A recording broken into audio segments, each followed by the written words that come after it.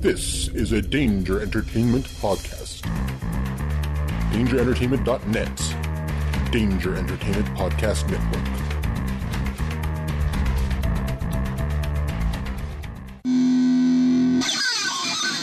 Hey, this is Evan. Hey, Jason Underwood. And we hope you're enjoying the shows on the Danger Entertainment Network, now including the Bearded Ones comedy podcast. Yeah, we're super thrilled to be a part of this awesome lineup, guys. And what we do here on our show is, look, we are just trying to make you guys laugh through all kinds of different avenues. Hear me out here. Yeah. Hear me out. Please. What we are is we're two geeky white dudes talking and trying to be funny. Yeah, not try to blow in your mind here with with something brand new, but You never heard anything like this. We talk about Star Wars.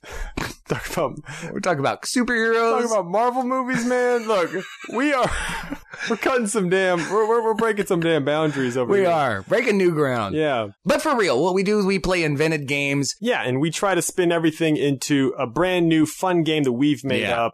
We filter it all through that sensibility, and we're both improvisers, so a lot of what we talk about ends up in sort of a scene that we have a lot of fun with. We talk about our lives, pop culture, and movies. We talk about a little bit of everything. So if that's what you like, check us out, Bearded Ones Comedy Podcast on the Danger Entertainment Network. They look like Vikings.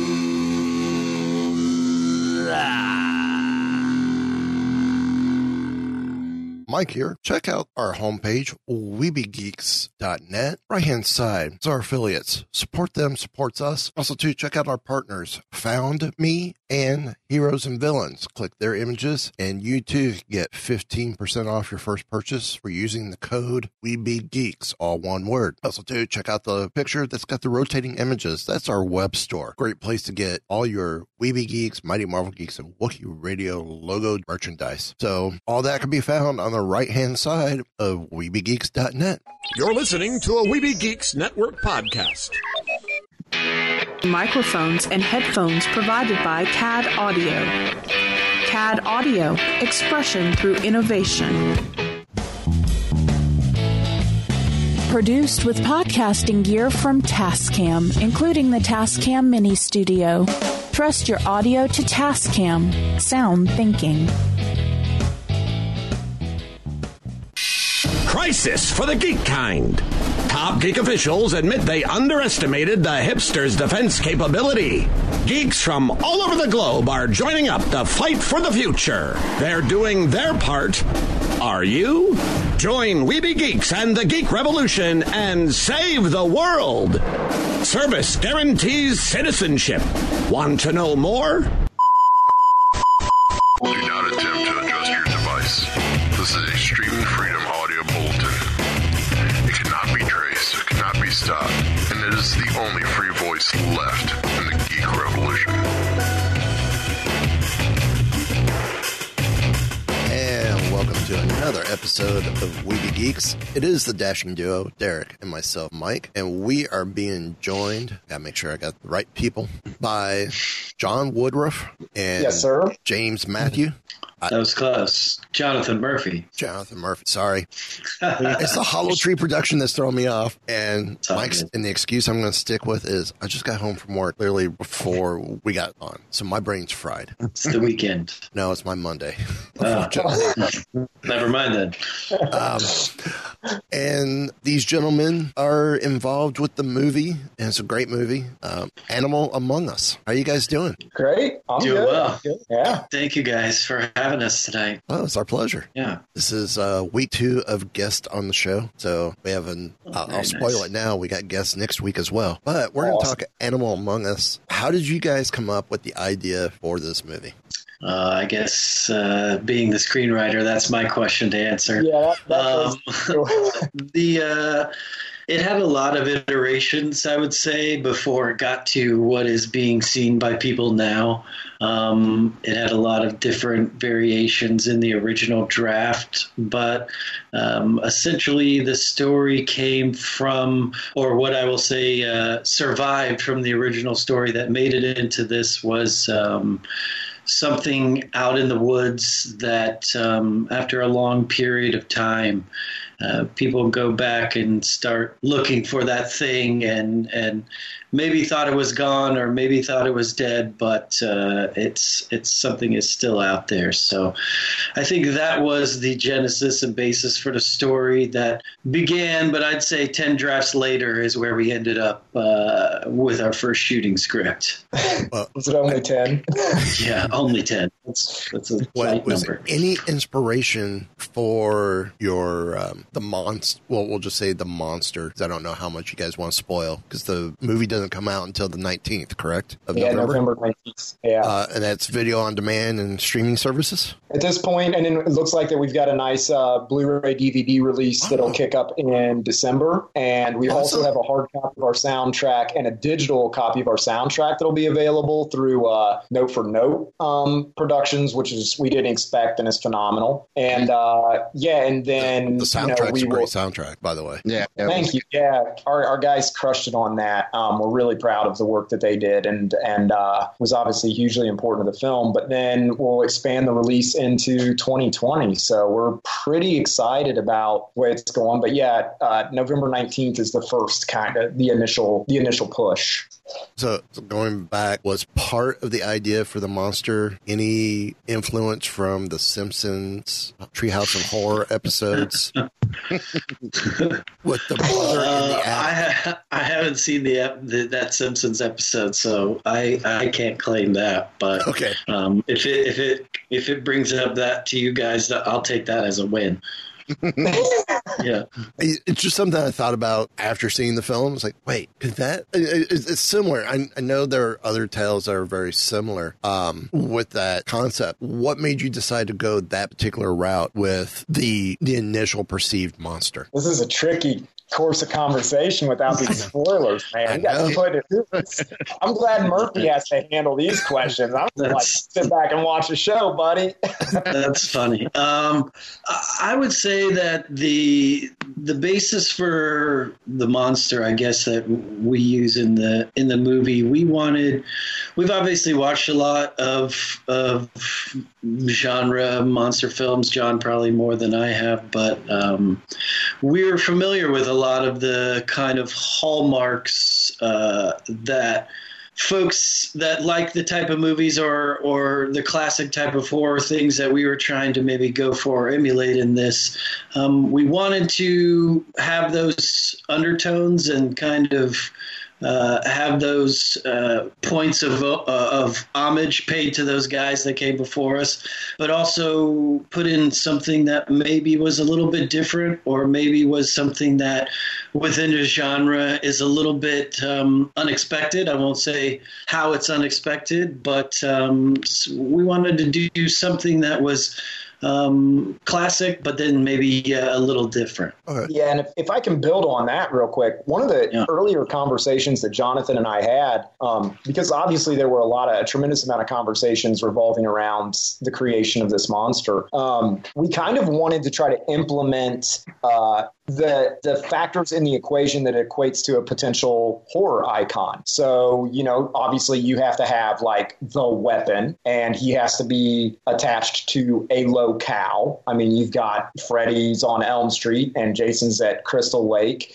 And you kind of have to have some staple costume pieces. So we looked back at kind of how some of these earlier horror icons were born. And I mean, we found it very fascinating, even with, of course, like Jason Voorhees. It's like first film, dude's barely in it. He's a drowned kid in a lake that pops up in like the last 3 minutes. Whoa, spoiler alert. Spoiler alert. If you missed that 79 film, I just ruined it for you. Sorry, guys. You had a few decades to watch it. Deal with it. But then, my night's ruined now. Yeah. In the next one, he's got a bag on his head, and he doesn't even pick up the hockey mask until part 3. So we were kind of looking at like that evolution of the character and kind of how they built like the mystique around these guys that became horror icons, and that played a big part into a lot of the decisions that we made in this film.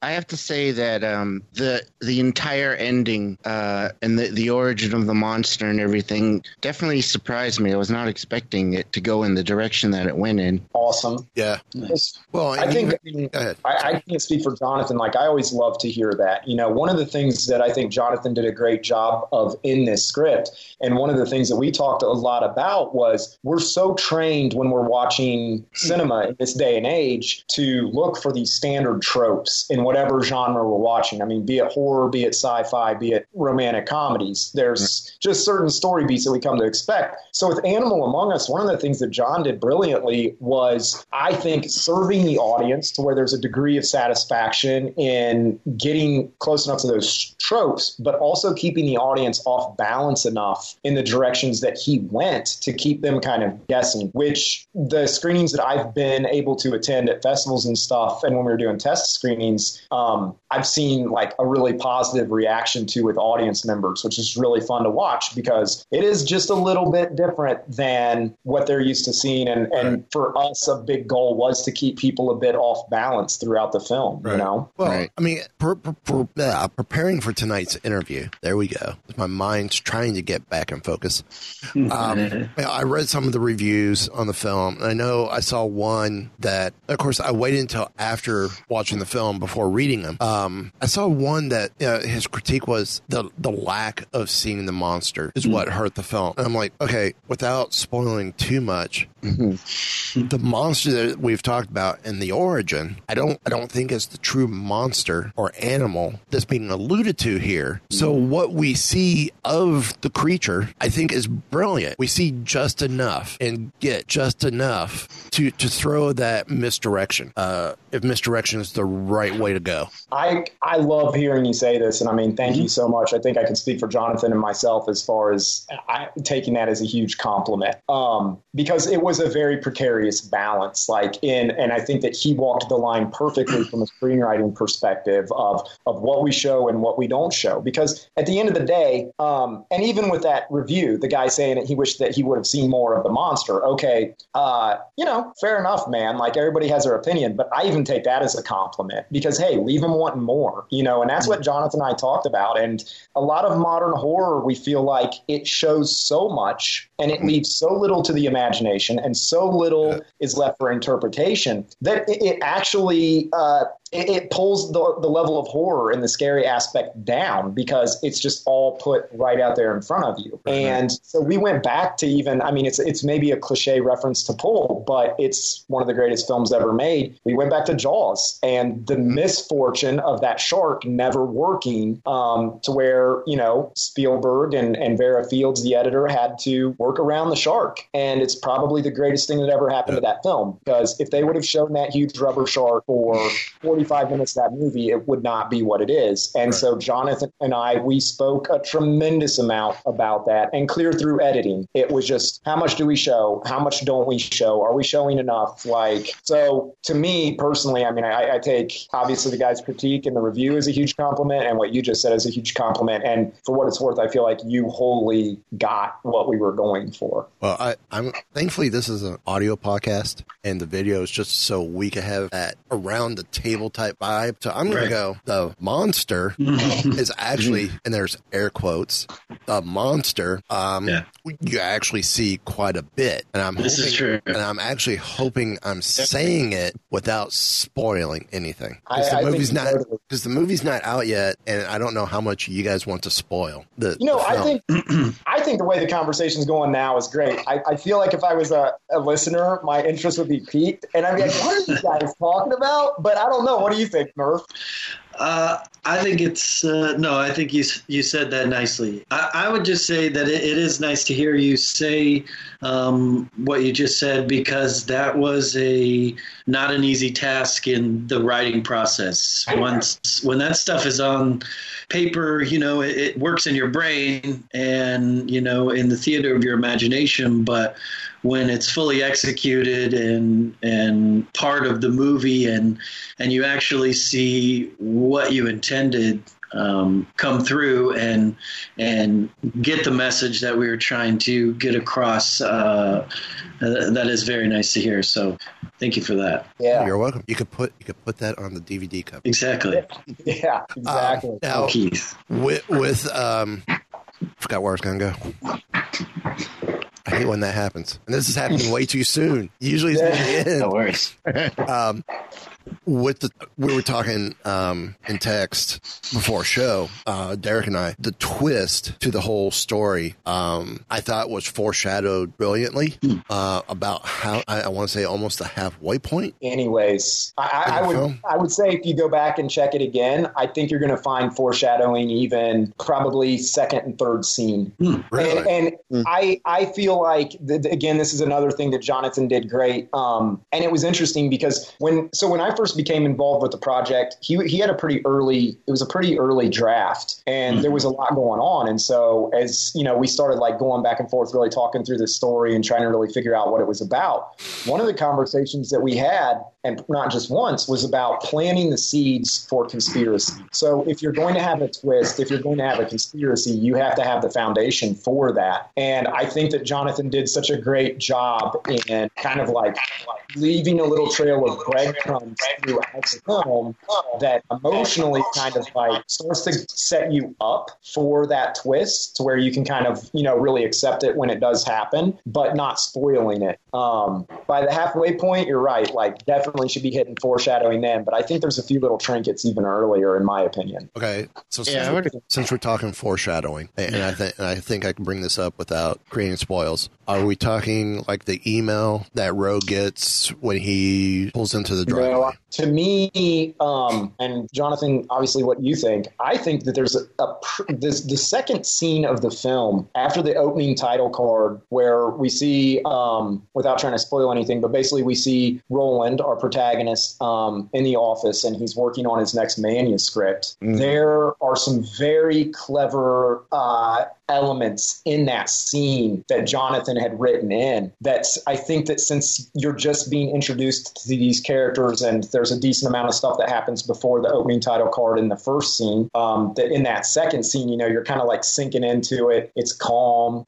We're learning a little bit about who this character is and what he's doing, but there's actually some really nice, like little juicy tidbits in there that Jonathan, I think, like laid very effectively. I think too, the big clue in that scene he's talking about is the what Roland is writing and what lyric he's taken that from. He's using the line from the Who song. So if you kind of give that song a listen and some of the themes maybe that are expressed in that song, I think give a clue to who that guy is, you know, sitting there and typing this manuscript. And the reason why we kind of introduced him that way.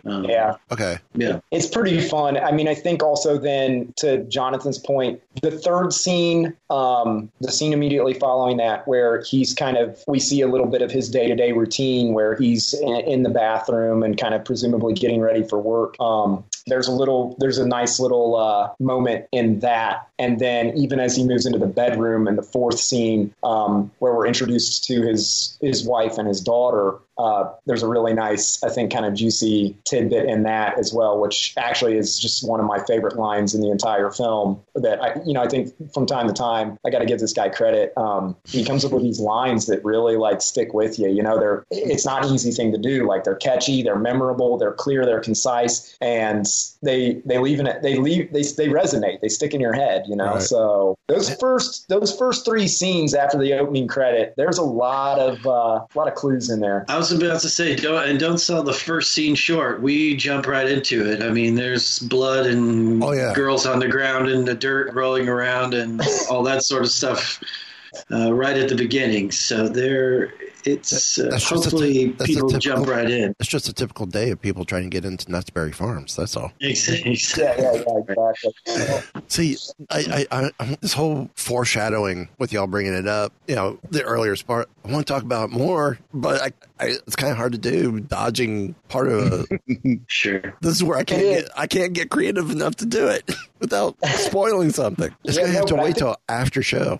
It's tricky, but I think, I don't know, I think you're walking a really good line, and it's interesting. It's fun to have these conversations because throughout, from, again, script development through picture lock, Jonathan and I were having these conversations constantly. It was always a question. It was such a precarious balance as to how to position these characters and how much foreshadowing to have in and how much to pull back and how much monster to show and how much monster not to show. That, it was a finite line that we were trying to walk. Right. And so it's fun. I think that's still. And ironically, our decision was always to show less. It was the guy with his criticism of not seeing the monster enough. Our decision was always show less because obviously we were working with some restraints and had to do things creatively and on a budget, but when we watched, edits of things, the more we saw of stuff, the less we wanted to show of it, if that makes sense. I like the less is more concept. Yeah. I think that works better that way. I think maybe people are too spoiled these days with horror movies and just throw everything out right away. There's something to be said, like you said, with Jaws, or I was also thinking like the first Alien movie. Yeah. Oh yeah. You don't really, you don't see the full alien, and it's creepy, and it's. And Blair Witch 2 is a very similar kind of field, I think, that our film has. Yeah. Mm-hmm. Yeah. And to your point with Alien, you're 45 minutes in before any real action happens in the original Alien, and it's just fantastic. It's you have to set some emotional stakes. You have to entice your audience before you give them something. And by Hollywood standards today, it's like hit them hard, hit them fast, give them everything you've got. And once the gag is up, what are you left with? So one of the perks of being a small independent film was that we could continue to pull things back and just be like, you know what, leave them wanting more, less is more. That was kind of became a bit of our mantra throughout the production. Without giving anything away, there is a finite amount of things with the things out there that you can use. Right. Unfortunately, this doesn't have haunted Oldsmobiles or big werewolves and things like that in it. So there was creative aspects of that, but also a limit to where we wanted to go and what we wanted to do with it to still make what I think is scariest, the things that are truly possible or could happen, seem like a reality. Well, I'm going to say we've partnered for a while with October Coast, and this time of year we definitely have been hooked up with quite a few independent film stars, be it directors, actors, writers, producers, with a bunch of different horror films. And I'm going to go out on a limb now and say I almost think the indie horror films are better than the mainstream, just because they're more of like the old Friday the 13th, the old Nightmare on Elm Street, the old People Under the Stairs, Shining. Yeah, that were the mainstream because it's that whole less is more mentality. Unless it's meant to be a campy horror film type film, I think the biggest one that comes to mind that was talked about last week was Attack of the Killer Donuts. Right. and that fits in with the Killer Clowns from Outer Space. So type vibe, or Attack of the Killer Tomatoes. I totally agree with you, and I think that this is something that's vital to success in the horror genre, the less is more thing, because at the end of the day, what's more scary than the unknown?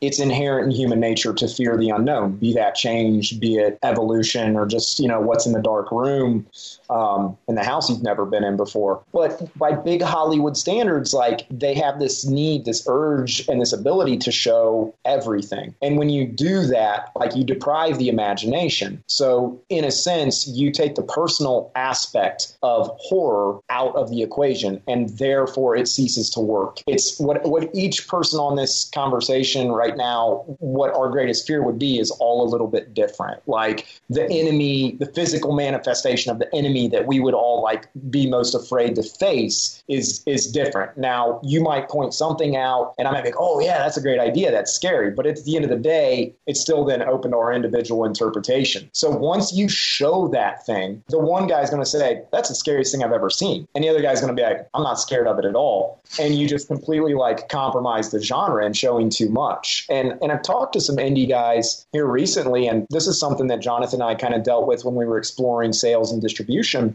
They want that hook, that hard, fast hook, and they want you to show stuff quick. So when we set out to make this film, our goal was to make something that would be commercially viable, that audiences would be entertained by and would get out there on as broad of a level as possible and build a fan base behind it. So again, like, we were really trying to walk that line of like, by modern horror standards, how do we make it quick enough? How do we make it eventful enough? How do we make it fun enough that like the younger audience's members won't fall off because of the lacking instant gratification element, And right. So we really tried to like pace it up. We really tried to show just enough to like pull you through, but still adhere to the old less is more and leave something to the imagination. And you're right, the big films aren't doing it. And I think it really works against their effectiveness as far as like being scary.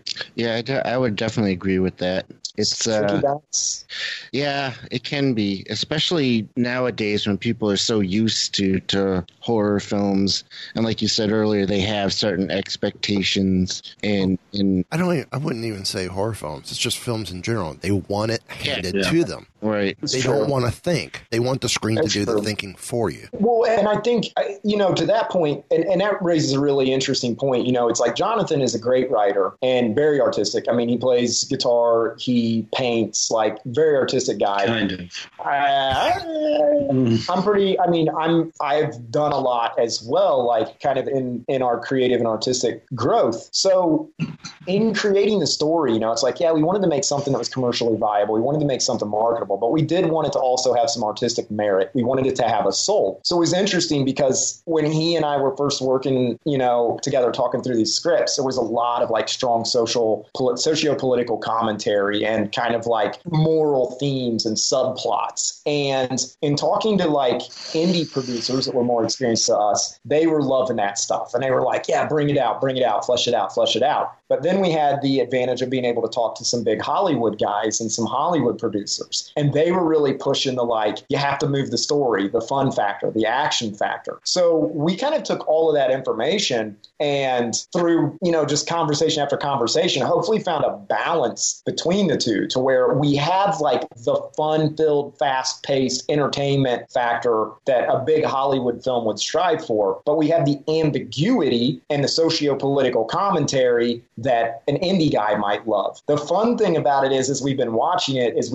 in my opinion, in film, you're there first and foremost to be entertained. So, your political or your social or your moral agenda should never overtake the entertainment factor, unless maybe it's a documentary or a PSA. So in this case, I do think that Animal has succeeded in being a fast enough, fun enough film that it maybe isn't until people start to think about it 3-4 days later or talk about it with their friends or go back and revisit it, that they start to pick up on some of those really cool subplots and moral premises and socio-political themes, which, again, I think Jonathan had just some really great messages that he wanted to put in there. And I think that worked very nicely in balancing that kind of like big studio fun factor with that small indie like film feel, I don't think I found a slow spot in the film at all. I thought the pacing was good. Yeah. Good.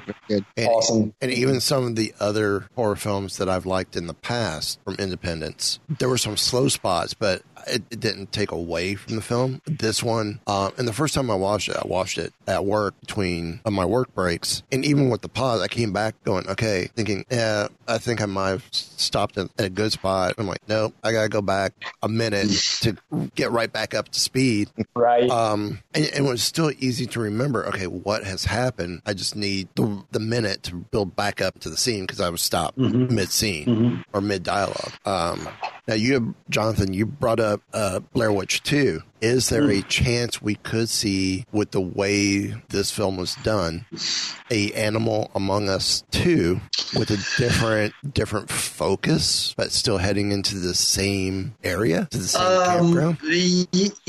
Yes, I would say the answer is yes to that. There's a couple of ideas that we've discussed, and maybe a couple of different stories or scenarios that would I have a very specific, I guess, viewpoint on sequels. I'm not always for having to necessarily continue on the story exactly, but I think there would be hints and definitely the first part of the story would be a big part of it. But it would be important to have something that I think 2 could stand alone. But that would only come if people really love the first one and like you guys said, are hungry and wanting for more. So, but there have been a couple of discussions of what we could do following this one. Because me personally, the way I see it, it could be done and it could still be a standalone. And if there were any references to the first film, I think the references could potentially hold on its own without saying, well, yeah, I need to go back and watch the first one to understand what's going on. Right. That's kind of what we've been talking about is really, the solid franchises. I mean, you look at Scream, they're all built on the mythology of the previous Screams, but they're all great standalone films. I mean, if you watch Scream 3, you totally understand what's happening. You totally get it. Same if you watch Scream 4. It's maybe just a little bit more enjoyable if you've seen all of them, but it works as a standalone film. And I think, again, in the screenwriting process, I think Jonathan did a really good job of laying down that foundation and presenting those strings that could be pulled into a sequel that would allow it still, though, to be satisfying as its own unique piece and not, reliant as far as being a cumulative work completely built off of the first one, See, that's why I use the Blair Witch Project 2 as the example, because 2 has nothing to do with the first one, but does make reference to the tape that the first one is supposed to be. I've always found that more interesting, and I've always found writers that, somebody who's referenced a lot in the movie actually is Stephen King. In a lot of his writing, you'll find he uses similar town names or the same character names, or things pop up that almost kind of connect dots between one thing or another. And I think that would be the interesting angle, at least I would start to approach that from, is how can we have that first film on the peripheral, but let this new story live on its own. So that would be interesting to kind of start to think about if again, like I said, if people really love it and they want to see more. Yeah, I know me. I want to see more. So there's one vote for that. All right, awesome. Well, thank you. Yeah, that's great. That's what we hope. I mean, every time I turn on a new scary movie, I'm always looking for a similar experience to some of these older films that are just so much fun that people revisit again and again and again. And a lot of times with some of the newer stuff, I mean, not to hate on it, it's art is an evolution, and each era has its type and style of film. And maybe I'm just getting a little bit older and a little bit old fashioned, but I always find myself revisiting, our old favorites, and it's fun enough, but it makes you think enough, and it's campy enough, but it's cool enough, and you just want to watch them over and over. And that was one of our goals with this. So to hear you say, that you're left wanting more and would love to see more and had fun watching it. I mean, for us, I think it's safe to say, mission accomplished, because that very much was our goal, was to make something fun and entertaining that people would want to revisit and see more of. Yeah. Now, to switch gears a little bit slightly, there's one thing I wanted to say, and there was a couple of times, I can't remember specifically, but there was a couple of times in the movie where I noticed some really interesting camera angles. And I was just wondering if you had anything specific in mind as far as blocking the film and how you to look. And Jonathan's frozen with fear. Am I frozen? John is frozen. Did we lose him? Uh-oh. I will give my answer while we're trying to get a hold of John again. There were a couple of the angles and things that you're talking about, or maybe I'm guessing of what angles you're referencing. I was actually surprised with during production when I went down and we were shooting and saw some of the setups. One, because they were, there he is. There he is. Apparently out here in the City of Angels, my Wi-Fi went down, so I jumped on real quick off of the Wi-Fi. Yeah. The miracle. LADWP, gotta love them. Yeah, no, I was getting hyped about that question too. No, and I just said, of course, when they asked the director question, but I was just telling them. That's what you get for living in a backwoods city. Yeah. A couple of the angles when I would come down and see setups or they were getting ready to shoot were surprising to me. I didn't expect those. And when we started shooting and starting rolling on that stuff, and especially where you can really see it when we got into the editing process, when we can blow it up and see, was some of the stuff that we were able to bring. I think that was new. I'll let John get into more detail about his kind of vibe he was going for with that. But a lot of the angles when I would go down for rehearsals and stuff and be able to watch, I was always happy with, because they were things that didn't seem typical or run-of-the-mill or things you had seen 100 times in this, that, or the other. So I mean, I guess to piggyback on that is it's interesting, I guess, the stuff you talk about, and these interviews are fun because of the stuff it brings up. I mean, it means a lot to me to hear Jonathan say that, because I feel like in this whole process, he gave me a big leg up. I mean, he trusted me with his script and to direct it, and this was the first feature film that I had directed, and I'm a self-taught filmmaker, so I'm happy to hear that, when he would come down, he was happy with what he was seeing, and I'm happy to hear that now that the film is done, it's like people are noticing these things and they're finding them to be satisfying. Because at the end of the day, it's just how you serve the story and how you serve the scene, I think. And I think the greatest directors in the world, they don't get in the way of the story and the emotional beats of the story. It's like there has to be a level of restraint as far as like your creative choices. And am I doing this for me and because I can and because I want to be fancy and I want to be showy and show like, ooh, this big fancy directorial shot? Or am I doing this because it's what the story calls for? And I don't care, if you're talking about Wes Craven or John Carpenter or Spielberg or Kubrick, those guys serve the story first. They have these great shots that are memorable and that are a little bit unique. But I think if you're truly serving the story, I think those opportunities for those shots present themselves. Kind of like a spontaneous moment for a writer or an actor. If that person is really fully tapped into telling that story, things are going to present themselves that they might not consciously think of. So I hope that, some of these things that stick out to you guys were just because I was really trying to like tap into what each individual scene was really about, what the central theme was, what the emotional beat was, and what was required to elicit that through the choices we were making in our coverage. And I mean, that's we got really lucky with locations too. I mean, we found a location that ended up serving the story perfectly, and to say that that's normal is probably not a common thing. So we got really lucky with where we were able to shoot too. I think that plays a part in it. A big part in that. Totally. And I mean, our director of photography was great.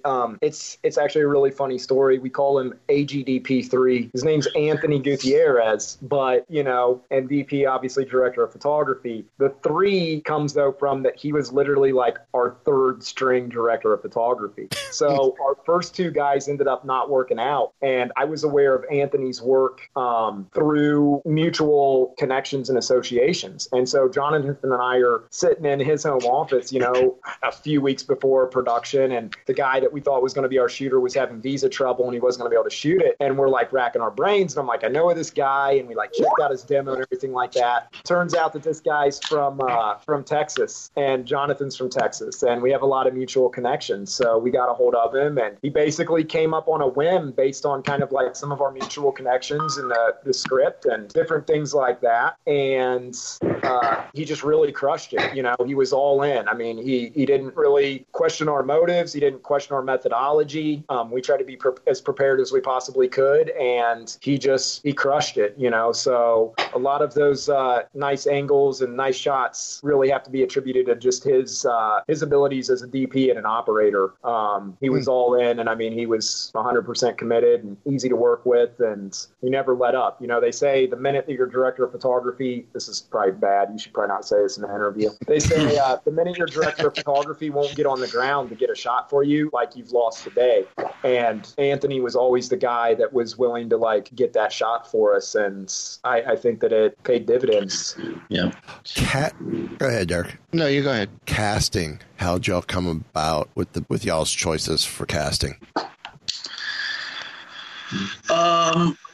Casting really, a lot of it came down to who we could, get a hold of personally, and who we could sit down and have a conversation with and kind of explain to them, and they could see that we weren't two yahoos out here, not knowing what we were getting ourselves into. But really it was people that I had been fortunate enough to either work with or share representation with.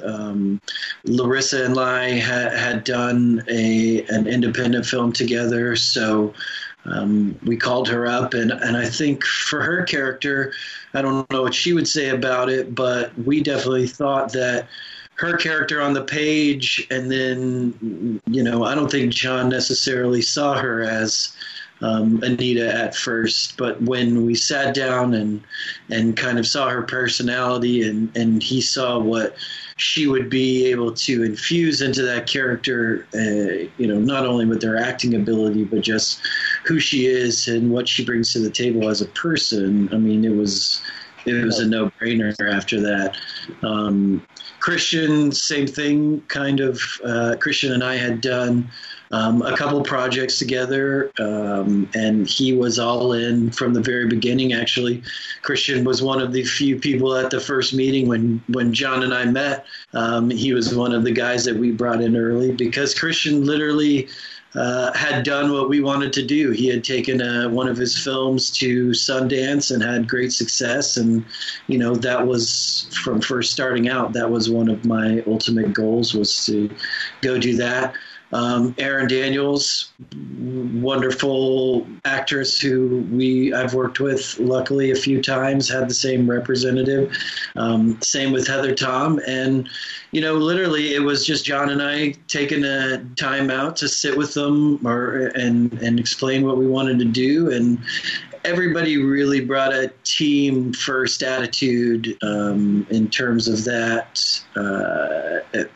And we never really ran into anything that I'm sure a lot of other productions have horror stories and stuff, but it was first, who can we work with that we trust and who are friends and we can sit down with and we'll be into what we're doing. So I think we got lucky with a lot of our casting. And then John had connections to a lot of the other folks that we put in the film. Yeah, so then Christine Donnellan, the girl that plays Poppy, we shared representation out here in Los Angeles and had a tremendous amount of mutual friends by chance. Don Fry, I've been friends with for a long time, probably since 2003, 2004. He's one of my closest friends. And then the girl that plays Lupita, Whitney Davis, she's from Ohio, and her and I go way back, have been friends forever, and just felt like she'd be a great fit for that role. So, from a casting perspective and a crew perspective, I mean, we were a small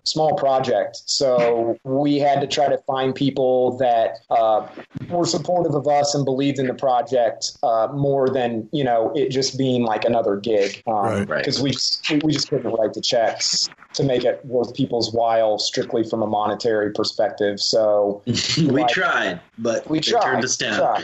Yeah, but definitely, relied a lot on relationship and mutual connections and just the merit of the project in general, and trying to sell them on, our ability to make it. It's I always like hearing that when it's almost like a family atmosphere, because you do hear a lot of horror stories about movies and people behind the scenes and things. Won't mention names. Bruce Willis. Wait, I lost you there for a second. What?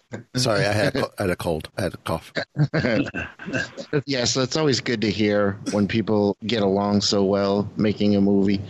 Yeah, it's such an interesting process. It's such an interesting business and an interesting art form. And there's so many factors in the equation behind the scenes that affect people's perceptions of a project and affect their experience on a project, be it, their representatives or the union or different people on the crew, be it, producers, casting agents, or ADs. It's all a very delicate balance. And obviously, everybody's coming into this thing with a different set of skills and life experiences and motivations, and you're in a pressure cooker of time and money, and you've got all these different personality types, many of which are very, very passionate. So it is a bit like controlled chaos, and anything can happen. So I think, from a producer perspective, and it's, again, something that Jonathan and I agreed on from the beginning, is like how to alleviate ourselves of those potential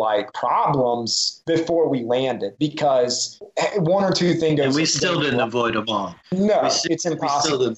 Yeah. I wish I could say that we did, and that every day was just like, it was just like happy times with the family and everything like that. But even families have their trouble, and we did too, But that being said, we tried to plan ahead so that we could weather the storm, because one or two instances that go horribly awry can sink an entire project of our size. I mean, we just don't have the money if we're going into radical levels of overtime. We don't have a tremendous amount of money for reshoots. We can't all of a sudden just add 1 day to our schedule. Like, we literally have almost no margin for error. Now, Jonathan and I try to build into our scheduling, what if it rains here? Like, we always had stuff stacked so that we could swap, or if somebody got sick, we can bump stuff around. But man, I mean, we had to run tight because we didn't have that luxury of we slipped into overtime for an hour. It's like, no, and a lot of the credit goes to Larissa and Christian in that sense too, because they really acted like professionals and number 1 and 2 on the call sheet, which we really needed. And we can't forget too the great performance of John and I's mutual friend of Jasmine Dustin as Kara in the movie. She's great. So all in all, I think we got great performances by a lot of great actors. And they hit their marks. They knew their lines. They were efficient and they were effective and they were pros through and through. And we needed that to be like that. And we talked to them about that. We were very upfront with them in the meetings. We were like, look, if you want to act, you're going to get to act in this film because we're doing long takes.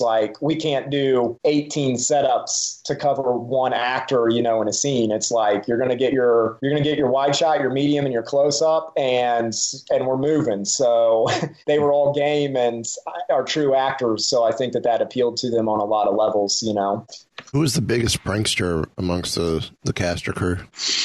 Good question. There's always one. Well, one of the funniest stories that I became aware of after, so this was pretty neat because we shot on this 500-acre campground, and this is a nice campground. They host Fortune 500 company retreats. Very nice. So it's like we had nice places to stay. The food was good, but there were a lot of peripheral activities. You could go zip lining, you could go canoeing, you could go horseback riding. There was a swimming pool, but close to the campground was a theme park. And what I found out after the fact was one of my closest friends who was a huge help on the production and was there the entire time and actually made some appearances. He had to jump in some costumes a couple times for insert shots and whatnot. But he was the one that had wrangled Roland's car for us, the Saab, which was a bit of a joke in and of itself because we wanted this guy to have this car that he thought was like a vintage classic and it was so cool. But the normal person's kind of like, okay, guy. So the Saab was like perfect and this kid had wrangled the Saab. So what we found out after the fact was one day, basically, he stole the Saab with the director of photography and Larissa and Christine Donnellan, and they went to the theme park for the day. And Jonathan and I were so busy, we didn't even miss him. We didn't miss the car. We didn't miss the people because our heads were just spinning trying to keep up with everything. And after the fact, we found out that these yahoos stole the picture car and went to the theme park down the street and rode roller coasters all day. So I think there was some behind the scenes shenanigans going on, but a couple of us stayed pretty focused, you know? Yeah, it's true. That's good. That's a good story. It's you can find pictures now of them in that car, and you can find pictures of them on roller coasters and stuff. They popped up after the shoot. It's just you're going wait a minute here, what? So I think they had a good time riding around Ohio.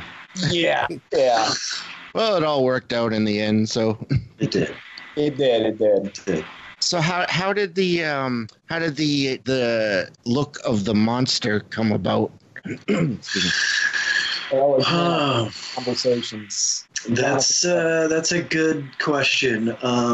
Early on, when I was kind of envisioning it, I would pull some images from different places to kind of add to a vision board. But there were some classic kind of things. I don't think I'm giving too much away. But there was, like I said earlier, this is something that exists out in the wild and in the wooded area, and it is something that uses the land as a resource, and the things it can find and the things that it comes across, no matter what they are. So it really, I think the good thing or the solid approach we had in terms of that was not having too specific an idea in mind, and in the film it's referred to, and there's a lot of talk about a Bigfoot. So we didn't also want to, again, with our theme of let's pay a little bit of homage to the classics, but let's do something different. I think that was at least my starting ground for where the origin of the monster came from, look-wise, and what he's got going on. It's got going on, I should say. Yeah, I would agree with that. And I feel like we just kind of built on that throughout the process because we wanted something, that these people had seen in the woods and that people were talking about. There are these murmurs of this thing in the woods. So to that regard, it had to be something that was relatively grounded in reality and believable, which, to Jonathan's point, necessitated a degree of functionality within that setting or that circumstance. But the interesting thing then about that was that because of the nature of our production, we also had to try to be a little bit conscientious of functionality of the costume and what we needed from a shooting perspective. So we needed people to be able to jump in and out of this beast character and gear pretty quickly and effectively, which actually worked very well with the nature of the beast in this story. So it was just kind of interesting, trying to have those conversations. And again, how much do we show and what don't we show, and what would be believable and what would be too big or too wild, or what would be too impractical from a shooting perspective or a functionality perspective. So, at the end of the day, like everything in the film, it was a precarious balance, and hopefully we were able to find the right, place to put the weight of the vision on. I would say it was pretty successful. Yeah. Awesome. Thank you. Yeah. definitely was a major concern in the film. I mean, it has to be believable enough. It's you can lose people quick on that front if you don't do it right. And a lot of Animal Among Us takes place in broad daylight, and there's a lot of encounters with this thing, and you see it, but you don't see it, which was fun from a directorial perspective, because you're always thinking, Murphy's writing like, it jumps out of a tree and it ravages them and then it disappears. And it's like, man, that reads great on the page, but you're sitting there thinking like, how exactly are we going to do that? And I mean, I think at the end of the day, though, I think we were able to get there. Favorite moment filming, scariest moment filming. Favorite moment in the film or favorite moment while we were filming? While filming. And scariest while filming. I definitely know the scariest one while filming. All right, yeah, you can start. You order first. Yeah, Murph might not realize that this was the scariest moment, but this was amazing. Like, I wish I had behind-the-scenes footage of this. There's a moment where the cast is all pretty much together, and without trying to spoil it, there's an unassuming moment where the cast is together, and they're kind of partaking in a little bit of a communion and laughing a lot and talking and just having a good time. And an unexpected event occurs that causes them all to jump, and hopefully will cause the audience to jump as well. And it's a pretty huge reveal in the movie and a little bit of one of our first little early misdirects and twists. So we're all sitting around doing this scene, and basically, almost every cast member that is present at the campground was in this scene. And so everybody's sitting there, and there's a lot of lines, and we're shooting 2 cameras, and the person that's responsible for the jump moment, I think the scene was long enough that the cast and the camera ops forgot about the jump moment. So when the jump moment was executed, which I'm sure Jonathan remembers, it was amazing because, our camera ops literally almost fell out of their seats. The entire cast jumped. The crew kind of yelled. It was one of those super late nights. It was the last thing we were shooting. Everybody was a little bit tired. It was kind of an intimate, nice scene, very atmospheric, and everybody's just really getting into it. And then all of a sudden, everybody forgot about that big jump moment, and it made the whole cast and crew jump. And that was probably the scariest moment I think that I'm aware of. That's great. What was the other favorite moment? Favorite moment, yeah. Yeah. My scariest moment, mine is almost like death by 1,000 cuts, because being a producer, I had many scary moments, whether it was a battery on the camera not working, or if someone missed their flight, or these pair of shorts don't fit someone, or we're out of paper. I don't know, any kind of thing that you could think would came up. Don Fry, someone wanted him for another movie while we were shooting, so they're calling me while we're trying to work stuff out to get it. So those moments were I say scary, but stressful. But I think my favorite moments too were a lot of those moments where you saw this living, breathing thing of crew and cast and script and cameras and these things that were out there making a movie. But it all started from this small idea sitting in a room at a typewriter. It kind of is all of those collective memories are my favorite moments of production. Okay. So you go old school and use an actual typewriter instead of... I wish. I wish. I make too many errors and mistakes. I'm too frenetic with writing and rewriting to use a typewriter. I'd spend a fortune on ink bands. Yeah, I don't know. Favorite moment, from a shooting perspective, really, it's just really hard to say. It's such an emotional roller coaster, man. And Murph and I were the 2 lead producers on it, so we were kind of pulling double duty as far as he was writer, producer, and also obviously acted in the film, and I was director, producer, and people said, oh yeah, man. There goes that LA internet once again. The LA internet again. The city of angels, not of Wi-Fi, apparently. I was just thinking, though, until he jumps back in, I was trying to think of, re-racking my brain of all the moments of us shooting and what was my favorite thing to shoot. But like I said, we got really lucky with locations. Here he is. We got lucky with locations, so it's really hard to pick out a moment, because I think for what we did, we got super. We think that we scored above average on everything that was kind of going on, even with the tough times and stressful moments and things like that. But he can tell you. Yeah, no, because I mean, it's an emotional roller coaster and it's challenging. So it's just overall like the fact that you are there with your friends and, day by day, like you're getting closer to like getting this entire thing in the can and kind of sharing in that with like-minded people. Overall, it's like really rewarding, but to try to peg it as far as like a single moment in shooting, like for me, I'm like Jonathan, like it's really, really tough. I think too, a lot of the moments are private moments we had while not shooting, just sitting there having a conversation over a sandwich or something with somebody that will remain kind of encapsulated in this whole experience. And there's a lot of those to go around. So yeah, because I mean, to that point, like it's a very personal and very intimate process, So it's like we shot in Ohio, close to where I grew up. It was neat for me, having moved to LA and meet Murph out here and everything like that he kind of got to come back to like my area of the world to like,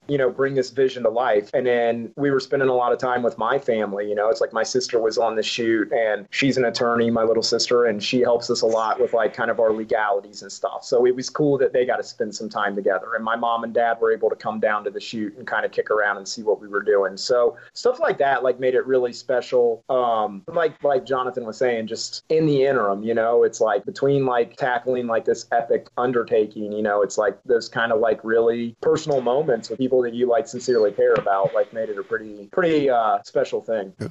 Yeah, that's definitely good to hear. Yeah. And I mean, it is funny, like don't get us wrong, definitely challenging. I mean, like Jonathan said, we probably got ourselves in over our head. I was always joking with him about it, saying like, oh, we're going to get ourselves in so much trouble. And we kind of kept that running joke going about how we were getting ourselves in trouble, just because not in any like legal sense of the matter or anything like that, but just it was a really huge undertaking. So it was good to kind of have like those people around as well, because like Murph was saying, it's on a day-to-day basis, like a lot of like challenges, a lot of unforeseen like obstacles. And at the end of it, they kind of say filmmaking is just creative problem solving. And I'll tell you the ones that the most scared I was with this entire shoot is the day that I had to climb up that stupid watchtower that Larissa stands out looking across the landscape. I had to go up there, and I am not a fan of heights. And I had to go up there 3.5 or 4 stories and stand up there. I was about up there 10 seconds and made my way down. Thank you very much. Yeah, I don't blame you for that. No. It was funny because that old watchtower too, it kind of sways a little bit, it's just tall enough that when you get up there, it kind of moves. So there were several people that weren't huge fans of that. Yeah, imagine. Yeah. But I'm sure there are other people who enjoyed watching people go up that tower. Oh, sure. Yeah, the majority of the crew, they stuck to the ground. I think they were having a grand old time, maybe 4 of us up there. Yeah.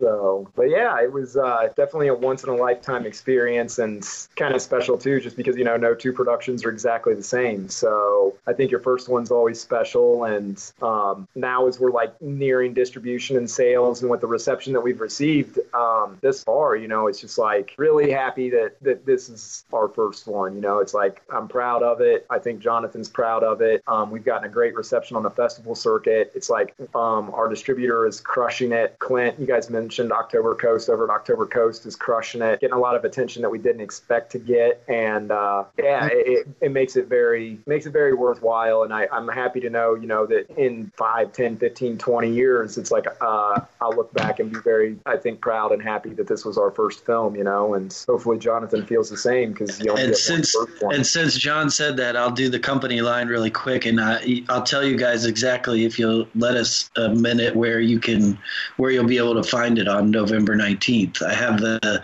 spots in front of me. There's 10 places it's going to be available, or 9 right now.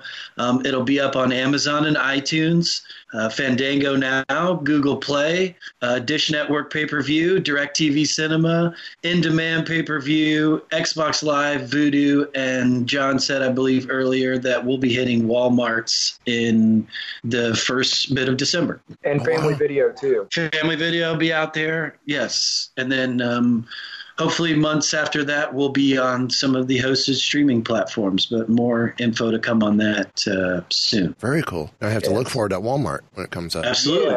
Yeah. We're super hyped that we're getting a physical release. I mean, that's in a way, it's kind of a rarity in this day and age, especially beyond either huge films or self-distribution. But for mid-level films, I mean, it's not a common thing. Obviously, sadly, there aren't a lot of video outlets left that carry hard copies of films. So Walmart's one of the few. Family Videos, not so many of them left, and they only have so much shelf space. So to be able to get it into those places is really cool, man.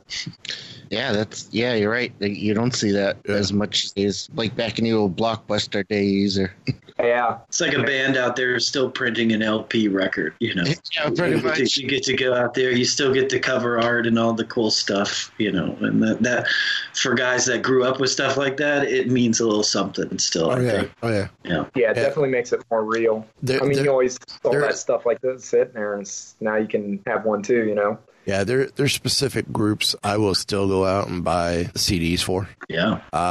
Being records you bought multiple times. Yeah. Both of us are part of a Star Wars podcast, and I'll admit I am one. Star Wars soundtrack comes out, as long as there's a hard copy, I will buy it. Sure. Because that's just one of those things that I like having in my personal catalog is. For sure. Is the Star Wars soundtracks. And I will go find different variations of the soundtrack. Sure. Yeah. There's something cool about when you can get your hands on physical copies of stuff. We were talking earlier before the interview kind of about like film and analog and all these different iterations of media. And it's interesting. I mean, the influence that it has on our lives and the experiences that surround it and the memories that are associated with it. And so, for us to be able to have any type of a physical release, like in this day and age on our first feature film, like I think kind of like what Jonathan said, we all grew up in an era where, man, you were going to Blockbuster on Friday night or the local video store because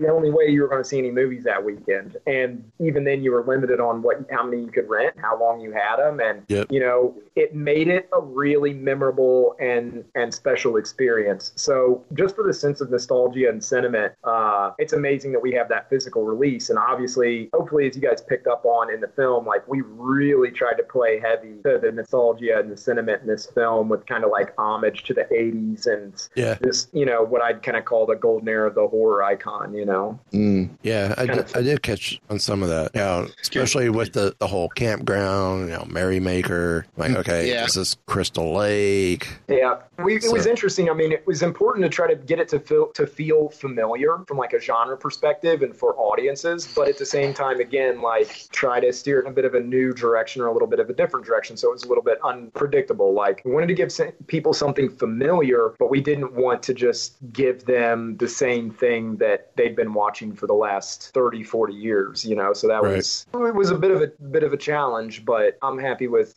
kind of how it turned out. I mean, as far as like even the visuals and the look of the film, I've noticed a lot of newer films are very muted in their color palettes and almost monochromatic. So we decided to just try to go the polar opposite and make it as saturated and as colorful as we possibly could. And a lot of the new horror films are playing like very, very straight-laced, like they take themselves stone cold seriously. So we didn't want to take ourselves too seriously. We wanted to try to kind of have a little bit of fun and, like we were talking about earlier, balance that camp and that cool factor like you see with those films. And even we used a lot of different like in-camera filtration techniques and photography techniques just to try to soften the image up a little bit to make it feel a little bit more film-esque, if you will, try to tone down the digital qualities. So everything's just so sharp and like hard and crystal clear in this day and age. And again, going back to what we were talking about earlier with less is more and leaving something to the imagination, there really is something to allowing things to be lost in dark and lost in the shadows and not knowing like what's just behind these characters, because when you can see everything is perfectly illuminated, you lose that,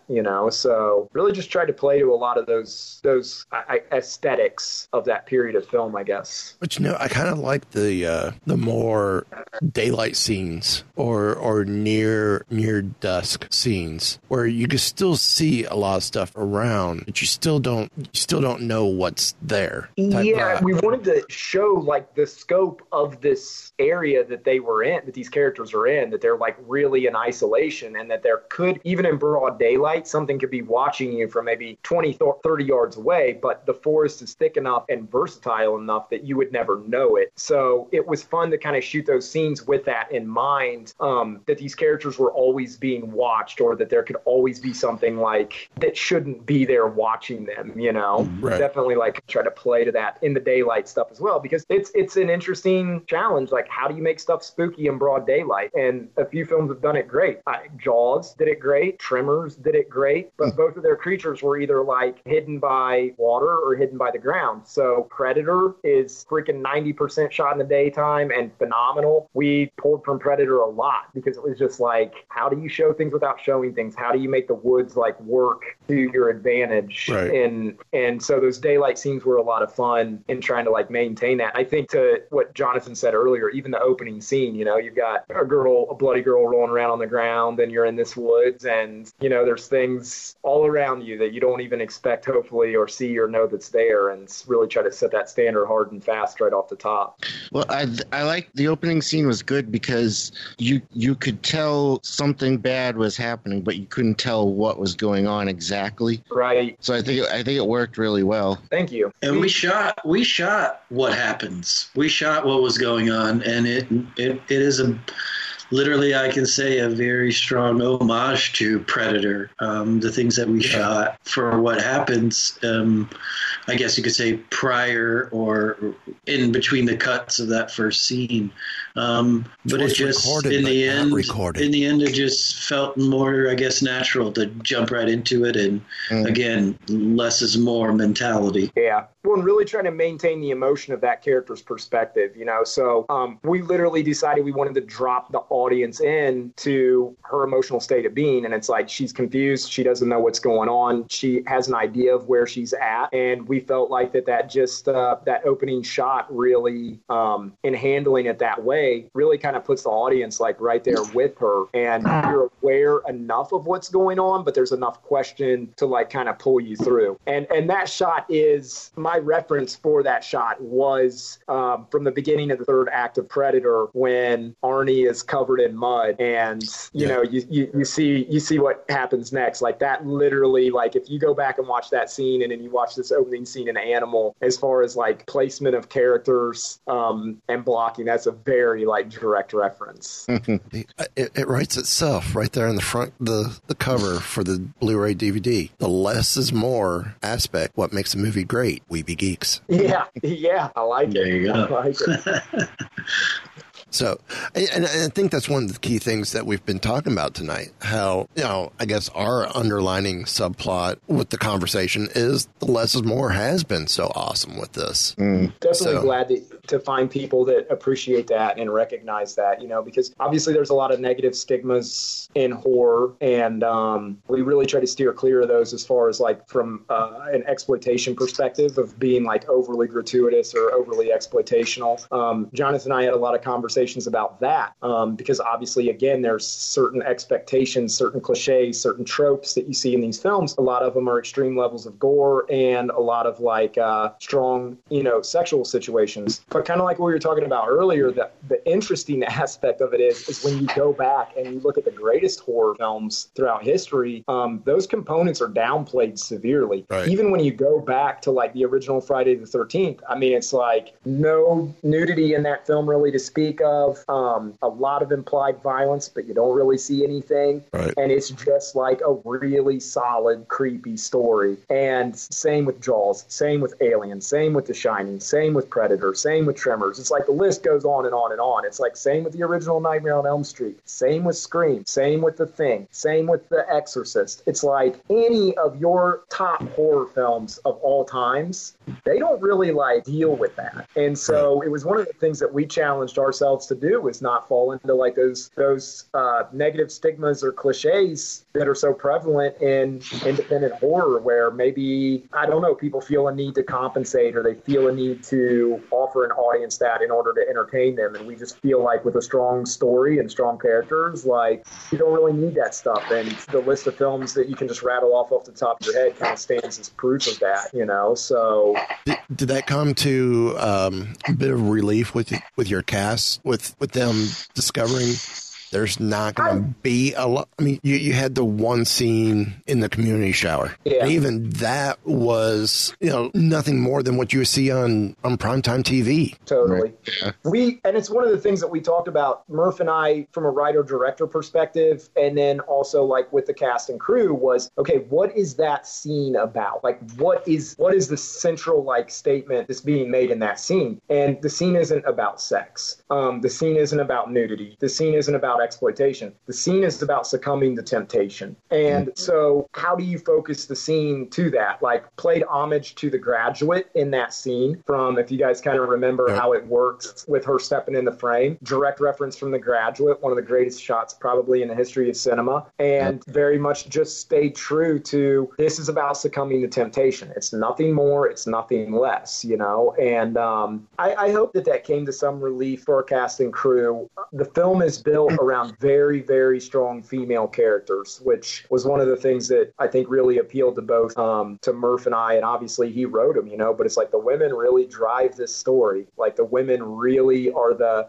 people that drive the narrative in this, and the guys are like more of the people being pulled through or the secondary characters, which is something that ironically maybe we haven't gotten a tremendous amount of comments on yet, like from people that have watched the film, but I think will come with time. I think that Murphy wrote it in such a way and that the acting is just so solid that you don't really notice that, like, whoa, wait, like this is actually a horror film. It's very much like set in homage to 80s horror films, but the women in this film aren't the scream queens. The women in this film aren't the ones that are being like chased around trying to stay alive. Like the women in this one are the ones that are driving the narrative and they're pulling the men through, which, also kind of supported that whole thing of not handling the material in an exploitational manner. And I'm sure, speaking as someone who has done some maybe what could be called uncomfortable scenes, I'm sure it was some bit of relief to, not have to strip all the way down and be vulnerable in front of the cast and crew and all that sort of stuff. But I think Christine and Christian in that scene handled it like pros, and they got everything we needed and what John is talking about for the essence of that scene. And it wasn't about, this is about showing off skin. Because that kind of, to me, is a little bit underselling the moment. All right. See, passing the buck along. You said it was fighting temptation. I kind of saw it as there's a little manipulation going on as well with that. Absolutely, yeah. So, and that's being specifically the Poppy character is, I would say, very much in charge.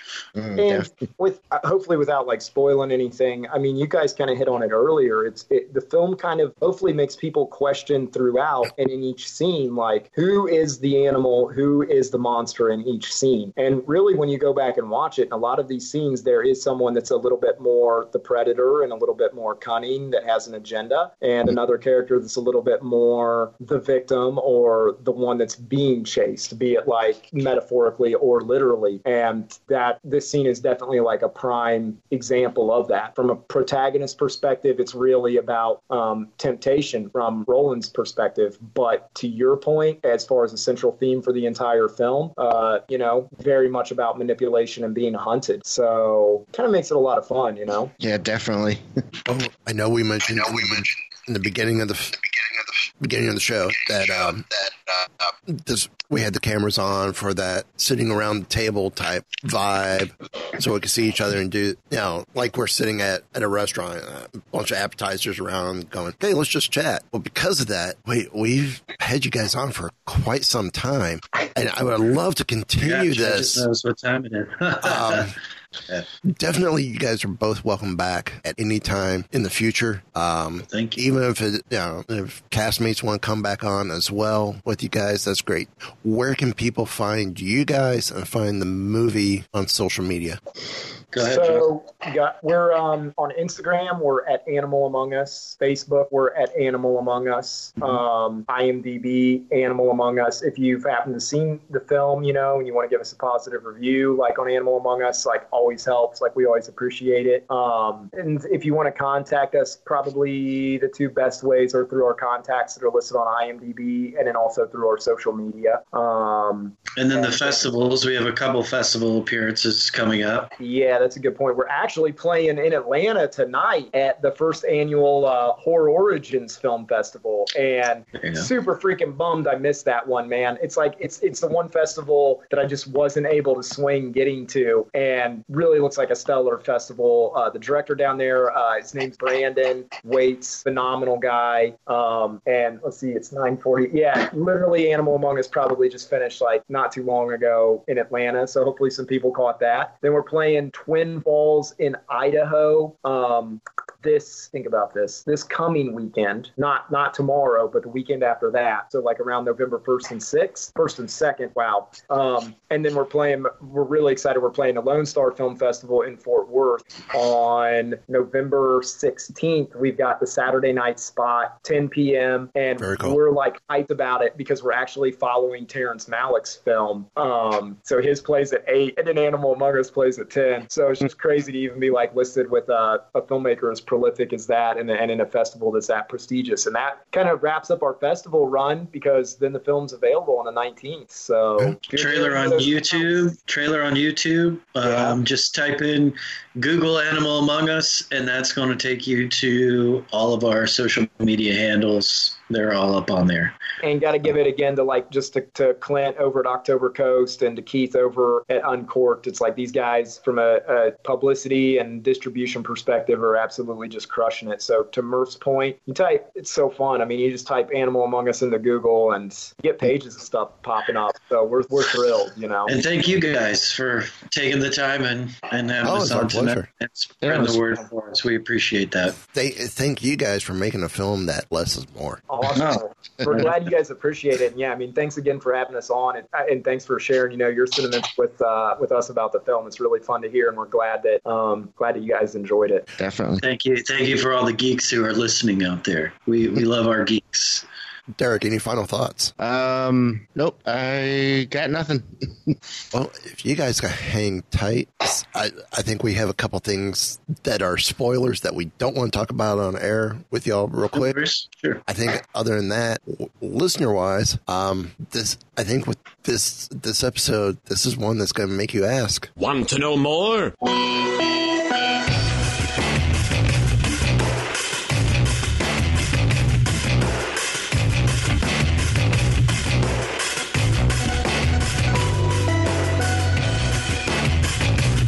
So, the bad crowd you've been hanging out with is a science fiction club? This has been a Weeby Geeks production.